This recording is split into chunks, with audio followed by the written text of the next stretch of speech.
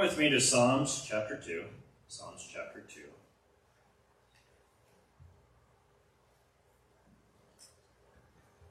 And I believe, I was talking with them, I think we're going to get it up here if you don't have your Bible with you. But Psalms chapter 2. I'm going to read it first and then we'll start in on it. Where are the nations in an uproar, and the peoples devise a vain thing? The kings of the earth take their stand against and the rulers take counsel against the Lord and against his anointed, saying, let us tear their feathers apart and cast away their cords from us. He who sits in heaven laughs. The Lord scoffs at them. And he will speak to them in his anger and terrify them with his fury, saying, but as for me, I have installed my king upon Zion, my holy mountain. I will surely tell the decree of the Lord. He said to me, you are my son today. I have begotten you. Ask of me, and I will surely give you the nations as your inheritance, and the very ends of the earth as your possessions. You shall break them with a rod of iron, and you shall shatter them like earthenware. Therefore, O kings, show discernment. Take warning, O judges of the earth. Worship the Lord with reverence, and rejoice with trembling. Do homage to the Son, that he might not become angry, and you perish in your ways. For his wrath may soon be kindled. But how blessed are all those who take refuge in him. Lord, we lift up your word today, and we ask that as we explore it and look at it, that you would speak clearly to us out of it. I thank you for this time. Let your word go forth and accomplish what you have purposed in your heart. In the name of the Lord Jesus Christ, amen. Okay, so interesting enough, as I've always done this introduction this whole entire year, the Lord has began to have a conversation with me last December, before all this started happening, about teaching on authority. And there's something that's very important when we talk about authority, no matter what we look at when we look in Scripture, is we have to recognize, to understand authority, we first have to understand who gives authority, the person that represents the authority. What are they telling you you have authority to do? You have to see yourself in proper identity to authority, and then you have to learn how to exercise authority. And so here in Psalms chapter 2, it's really interesting. I was kind of going through teaching on the end times, and if you guys know me, if any of you know my history, I took a break from end-time teaching because it is exhausting, to say that kindly. There's so many opinions on what's supposed to happen, and people divide over teachings on the end times. And I'd actually had the Lord warn me to just back away from it and teach people how to go and make disciples of all nations. So I've stayed away from it, literally stayed away from it. As this year has been progressing, I've had people ask me questions, hey, do you think we're in the end times? And my answer is yes and no. The reason is that the end times started in Acts chapter 2. We're in the last days. This is how Jesus describes it. And so, because of that, here in Psalms chapter 2, most people don't actually tie Psalms chapter 2 to the end times, but you have to. Psalms chapter 2 is not a negative statement of what's going to happen in the future. It's God telling his people how he looks at the human race and how he, as a king, is going to govern through the ages, and what you should expect from him and what you should hope for.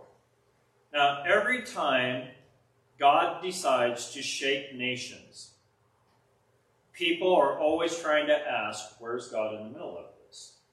Now, let's look at Scripture just for a moment here in Psalms chapter 2. But as we go there, I want you to see something with me. God intentionally shakes nations. No matter what man devises in his heart, God is heading towards a goal. And his goal will not be shut down. You don't have to worry that God is not going to reach his final end. He's going there. No matter what men devise to do evil, God is going towards a certain path.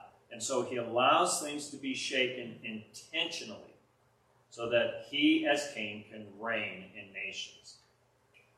So we're going to explore this passage right now. Look what it says. I'm going to focus specifically on verse 7, 8, and 9, but I want to just kind of review what we have here. That says, why are the nations in an uproar? And this is interesting. The word uproar here says, why are the nations in a confusion of noise? That's actually the Hebrew word. Do you see nations right now in a confusion of noise? Yeah. We are now reaching a high place of people just blurting out their opinions about everything, and yet we see no wisdom in any of it. Mm-hmm. And what's happening is because of that, people believe that they can actually rise up against Jesus and the Lord as being king of the universe, and they think if they create chaos and instability comes to nations, they'll be able to stop the lordship of Christ. And so it's saying here, why do the nations have this uproar? Why do the people devise a vain thing? Vanity is really interesting. The word vain is used constantly in Scripture. It actually points to the fact it isn't that people come up with plans, and it isn't that people want to do things. But when the Bible uses the term vain, it actually means it has no power to accomplish it, or it will not fulfill its purpose. And so now the Lord is here in Psalms chapter 2. Now remember, this is a prophetic psalm that was by David way before the Messiah showed up, and God's telling you his perspective on this stuff. He's saying, why do the nations do these things? It will never reach the purpose they think it's going to go, and it never has the power to accomplish what they've devised. And yet nations constantly do these things. So what is it that nations do? The kings of the earth take their stand, and the rulers take counsel together against the Lord, and it says his anointed. It's actually a capital anointed, so it doesn't mean just someone that's anointed in each generation. It's the Lord and his Messiah. So now, think about this. The nations, kings, and judges take counsel against the Lord and his anointed. What's going on in nations right now? This idea that someone's trying to govern, and they want to be a dictator or whatever they're doing, they're not coming against you. They're actually coming against the Lord and his Messiah, even if they don't recognize it. Because there's only one true king of the universe right now, and he's on his throne. And so anyone that rises up against him, they've actually come against him and decided, we're going to go after his lordship, and we're going to establish ourselves as king. And if any of you ever study history, you realize that never goes that direction. It never works. So what do we have being told us here? What's the plan of kings and judges to destroy the kingdom of God and try to challenge the kingship of Christ? It says, let us tear their fetters. Now, this is interesting. Let's tear their fetters apart. Well, what does that mean? The word fetter here, it isn't just a binding. It means the chastisement of the Lord. They actually do not want the Lord to rebuke them or correct them. And so what kings and judges do is they take God's requirements and chastisements to be righteous, and they begin to try to resist against that and teach that in nations. So their goal is to actually create lawlessness to challenge the lordship of Christ. You guys, when we were standing up here and Paula was telling you all the stuff that social media is doing, they're thinking they're doing it to make money off you, but the kings of the earth and people are trying to do this to teach you lawlessness so that you would challenge Christ as king. What's another thing that the kings and the judges of the earth do? It says, let's cast away their cords from us. Well, what's a cord here? This is the Hebrew word for authority. Let's cast his authority from us. So you actually, this is amazing. I don't know if you guys ever watch people to get positions of leadership. The higher the position, the more they have a tendency in their heart to worship themselves.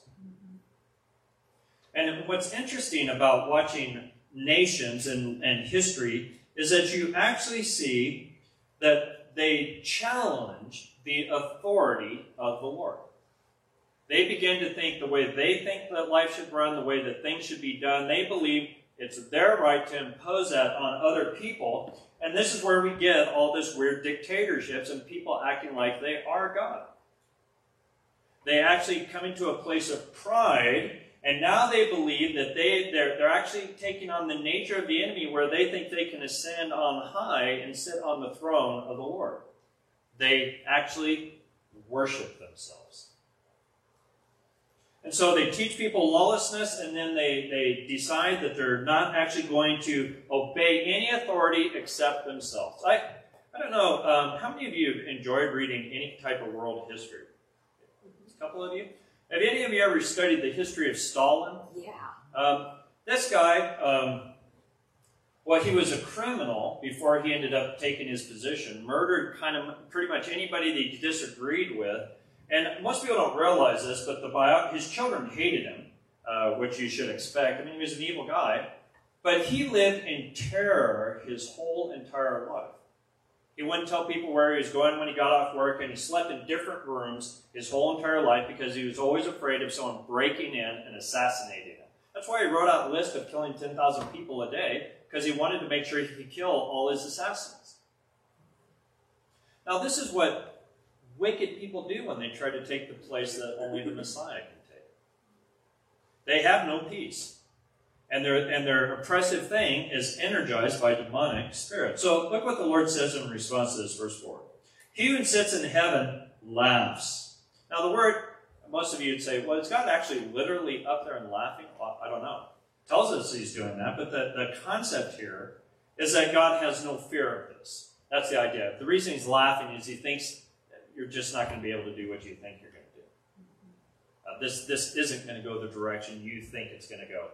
One thing that I've enjoyed about this, if any of you had the opportunity, I've traveled to Cuba, and so I got to go to a communist nation that's still in existence now.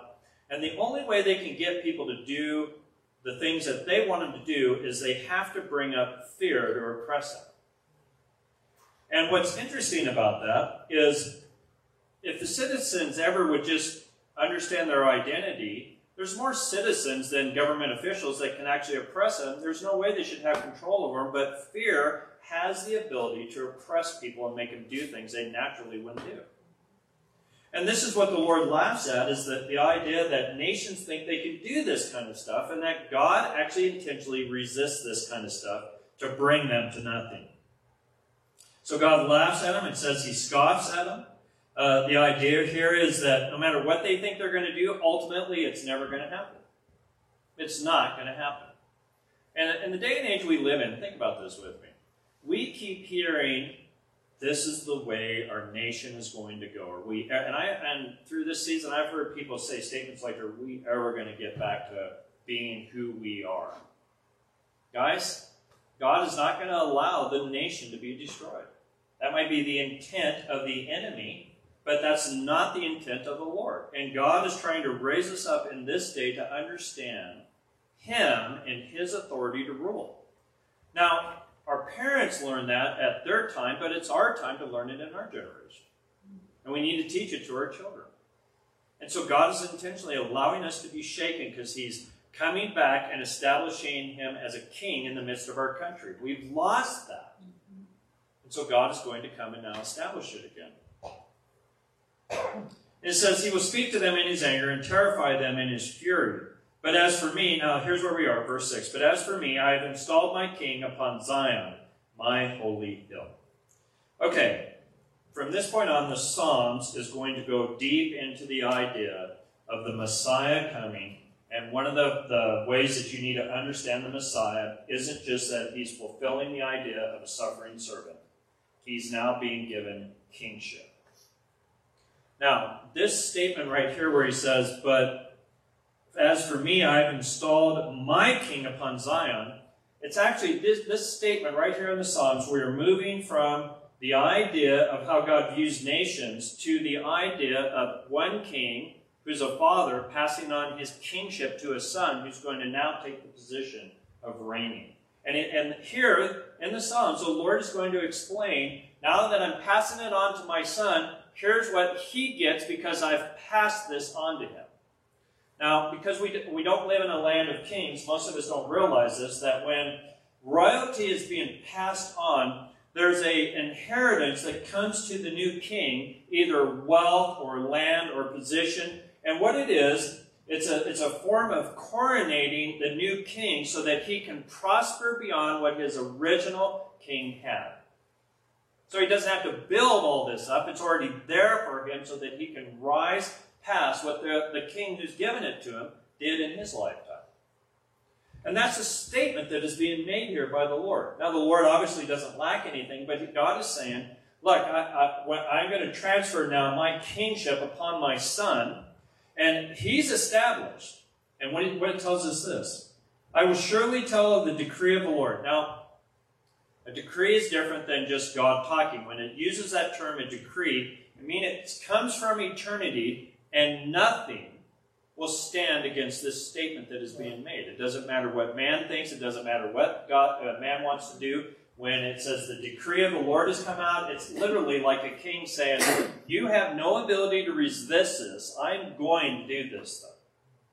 So what is the decree of the Lord? It says this. He said to him, you are my son, today I have begotten you. Now what's interesting is this begetting, is a formal royal statement, and it's used in theocratic language to establish a king. So here's God's decree. It doesn't matter who's a ruler on the planet. I have one ruler over the planet. And he is my son. And because he is my son, I'm going to decree, and I have the power and the authority to do this, that anyone that tries to stand against him as king of this earth, I am going to do something against them trying to rise themselves up against him. And if you watch human history, this has been the scenario throughout human history. Any time a ruler tries to raise himself up and put himself against the king of the universe, his kingdom is destroyed. It'll never work. No man or no group will ever take the place of one person's rulership, the Lord's. Now, what did God give Jesus for becoming the king of the universe? It says, ask of me, and surely I will give you the nations. Now, isn't this interesting? This is a statement that God the Father is actually saying to the Son. Ask of me. He's saying, what do you want as me giving you the kingship of the whole earth? What do you want?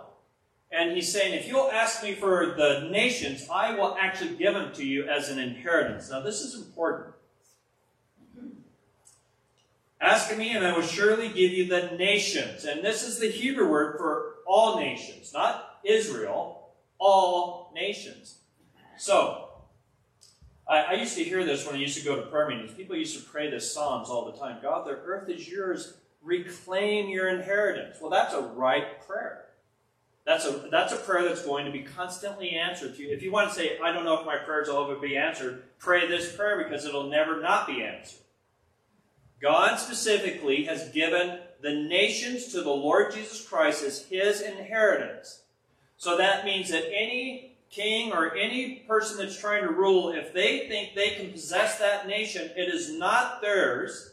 They have no right to it. The Lord does, and he's going to go back and grab that nation and bring it to himself because it's his.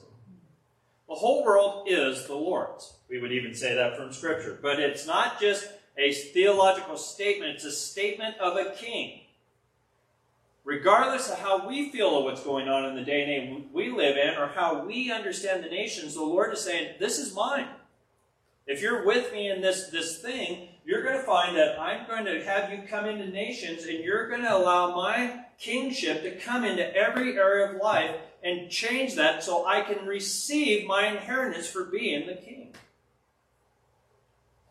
Does it make you feel good to realize you're not on the losing side?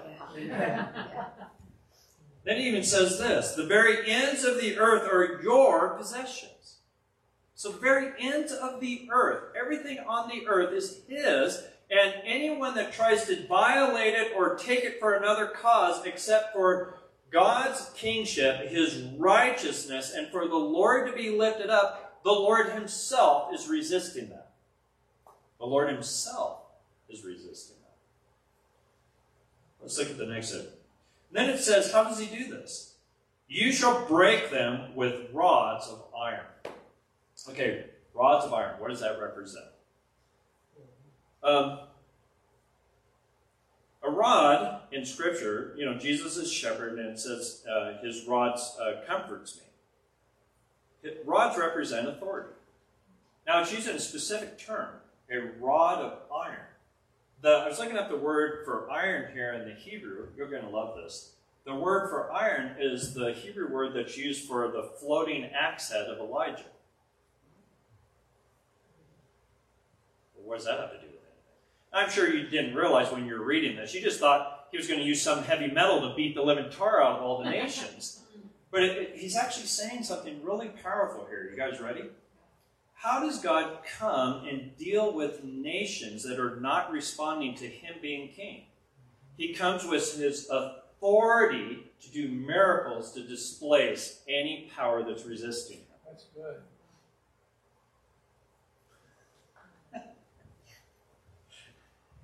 Okay, so do we want to do a Selah moment here? Yeah. Just think about that. Something. So think about that. We think, how does God establish his lordship? He comes with a vengeance and he destroys everybody. But God has to maintain his love in the midst of his authority. So what God says is, I'm going to come with authority, but I'm going to come with miraculous power to decimate the kingdom of darkness so that this can't keep going on in the nations. Amen.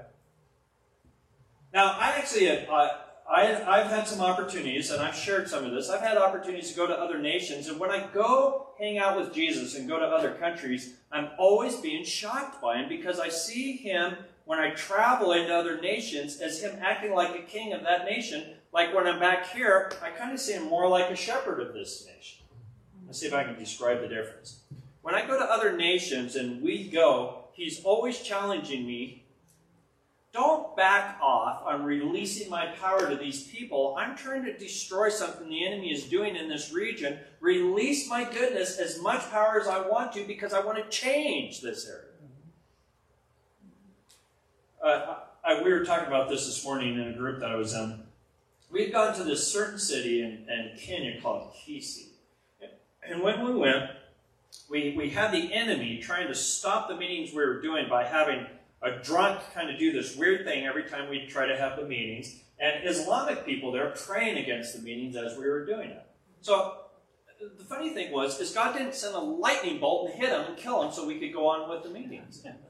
He allowed the gospel to go forth. Healing power started touching people. And by the end of the meeting, we didn't say, you guys, you need to repent or anything. They saw a demonstration of God's miraculous power, and they both grabbed each other's hands, fell on their knees, and received the Lord. Now, what happened? Because we got to go back the next year, we went to Kisii, but we also went to another city, and I was sitting around with the pastors, and they're like, you'll never guess what's been going on in that town since you guys have left. The Lord has visited that city. He's established it, and they've been in a revival for over the last year. Now, think how powerful that is.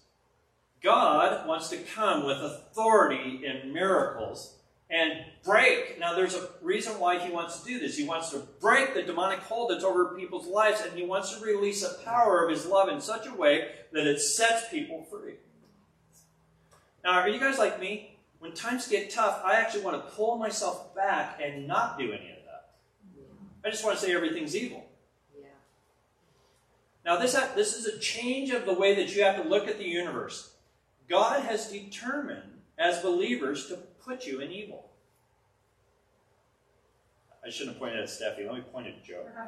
And so that most of it's saying, boy, yuck, why would I want to be a part of that? Because he actually believes you're the solution to what's going on. He's actually going to use his rod of iron to rule through you and change things so that his kingship will be established wherever you're at. So, let's use the city of Chicago as an example. If you were a minister in Chicago, if you listen to how the news talks about Chicago, wouldn't you want to get out of there as fast as you could? Because it's just, when you look at it this way, it's just evil. And it's being taken over. Well, actually, a bunch of Christians ought to get together, pay for evangelists and missionaries to be sent to Chicago. they can't manage evil that's going on there. Only the Lord can. And he's the only one that can put down the evil that's in cities. But we don't look at it that way. We're trying to figure out how to get away from it, live in mountain cities, and just eat beans and just watch the world come to an end. When he says, no, actually, you're the rod of iron that I want to send into the nations. One more thing, and then we'll look at the last part of the passage and go on. There was a book that was written about 15 years ago now. It was by Carlos Andicondia. You guys know who Carlos Andicondia is? Really? You guys have never heard of Carlos Andicondia? Did any of you know who he is? Argentina. Yeah, Argentina. He has a book, Satan, what is it? Satan, I Rebuke You or something like that. It's like the weirdest title. It grabs your attention every time you look at it. Outside of Reinhard Bonnke and Billy Graham, he's the next evangelist in this century that has led more people to the Lord than anybody else. They say in South America that he has, in the last 20 years, had a continual revival going on in that nation. The nation itself is being touched by the power of the Lord. Now, if you know, I don't remember the title, Satan, Get Behind Me. That's the title of his book. What he does is he actually goes into a hotel room with the Lord before they go do a meeting in a city. The Lord tells them the principality they need to deal with. He actually rebukes it. And then they go do meetings. And when he starts his meeting, now we don't ever do this in the United States, but he stands up and he actually challenges every demonic spirit in the city. And then he breaks their power. And a bunch of people fall out in the spirit. And their people have to come along in the ministry and take them to what's called the deliverance tent. And take people through to deliverance while he's presenting the gospel to the rest of the people. And he does this in city after city after city. And God has literally changed that nation by using the rod of iron to show himself strong.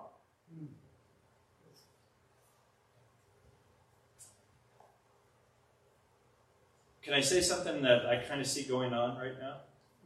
We've been presenting the gospel with half our weapons. And I think God's trying to say, why don't you just stop telling stories and release miracles on top of telling stories? God's power changes this stuff. He really is a strong king. He can do this stuff. Let's finish this. You shall shatter them like earthwork. God is actually saying any form of evil that tries to present itself as being strong, God says it actually has no depth to it at all. It's actually a simple enemy to destroy. God, as a king, sees no one that can defeat him. As a king, there is no one that can defeat him. No matter how much they try to present things to you, we can take you down, we can destroy you. They're earthware, they're fragile, and God has the ability to decimate. I've been keeping up, as we've been going through all this, I've been keeping up with what's going on in California with John MacArthur. Have any of you guys been keeping up with that? He's had, I don't know how many lawsuits against him. Every time they bring a lawsuit up against him, it gets thrown out. And they've tried to shut down his parking lot, and then the Jewish synagogue opened up their parking lot so he could get people in it. And the last lawsuit they had, they've threatened to turn off their electricity, and they keep having more and more people coming to the church, and every time he gets up, they just do a standing ovation, because they're like, we can't believe some church here in California has decided to say Jesus, and he keeps saying, you guys, this isn't about the governor. This is about Jesus is king, and he has to be honored as king in this state. I have to do this because Jesus is king. And the last lawsuit that they had, they were trying to bring some, and they threatened them, we're going to find you $5,000 every time you meet and all this other stuff. See, they're earthware. They try to threaten you with stuff that they think they can shake you with. The last case, the judge over that region ended up saying, well, the lawsuit that the church has brought against the state, you have to prove that you have the right to violate their First Amendment right, and I'm not going to let you do it until next year. And so the state cannot touch them anymore. And he made a reference about this, and I want you to hear this because this ties into this passage. He said through this whole situation, Jesus has carried him through it, and God has come behind him where he thought there was no way, and he showed that he was Lord over all of this. He says he has absolute peace as he stands with Christ as being king, and he's realized all those people that say he can't be who God told him to be, Jesus is resisting them. He's not resisting him. says he has more peace now as he's obeying the Lord than when he was worried trying to please all the people of them telling him how to rule. Isn't that interesting?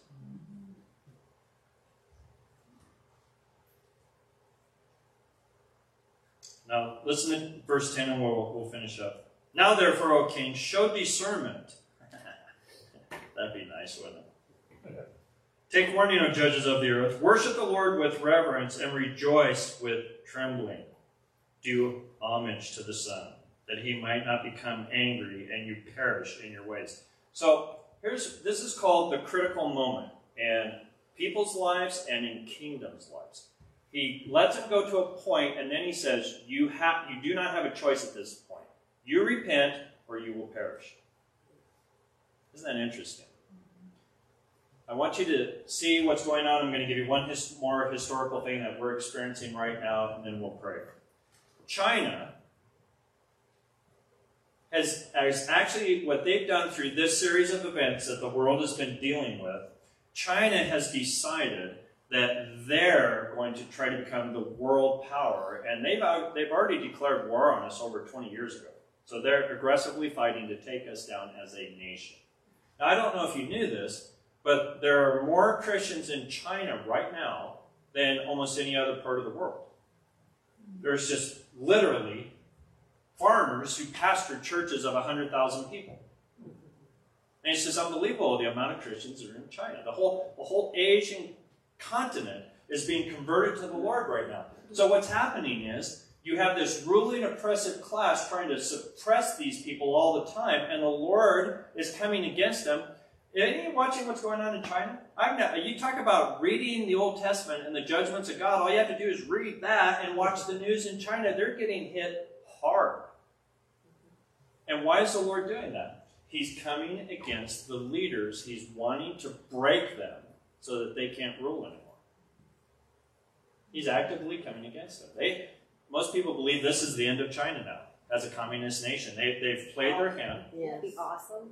Yes. Yeah, they've played their hand. The Lord is now moving against them, and they're being destroyed financially. The CCP is being destroyed financially. They're fighting amongst each other. The main guy actually thinks he's going to be assassinated. It's amazing to watch God do this in the nations. And when you look at the scripture, you can say, of course this is the way to work.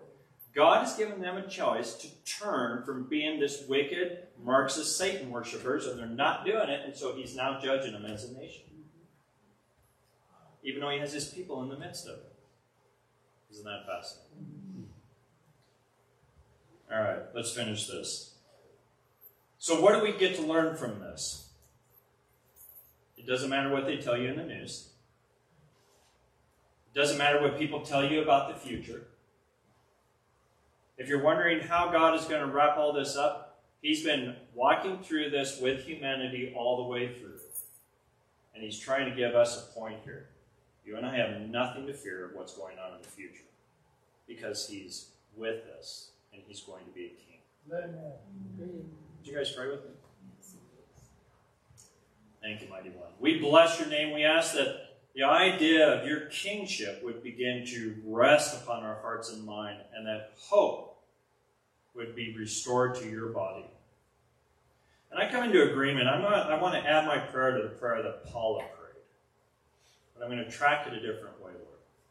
For all the judges in this state, for all the media in this state, and for all the political leaders in this state, I ask that you would take away the blinders from their eyes and that you would reveal the glory of your Son to them. Yes. And the Holy Spirit hover over them and bring life to them. Yes. And send people from the church to preach the gospel to them.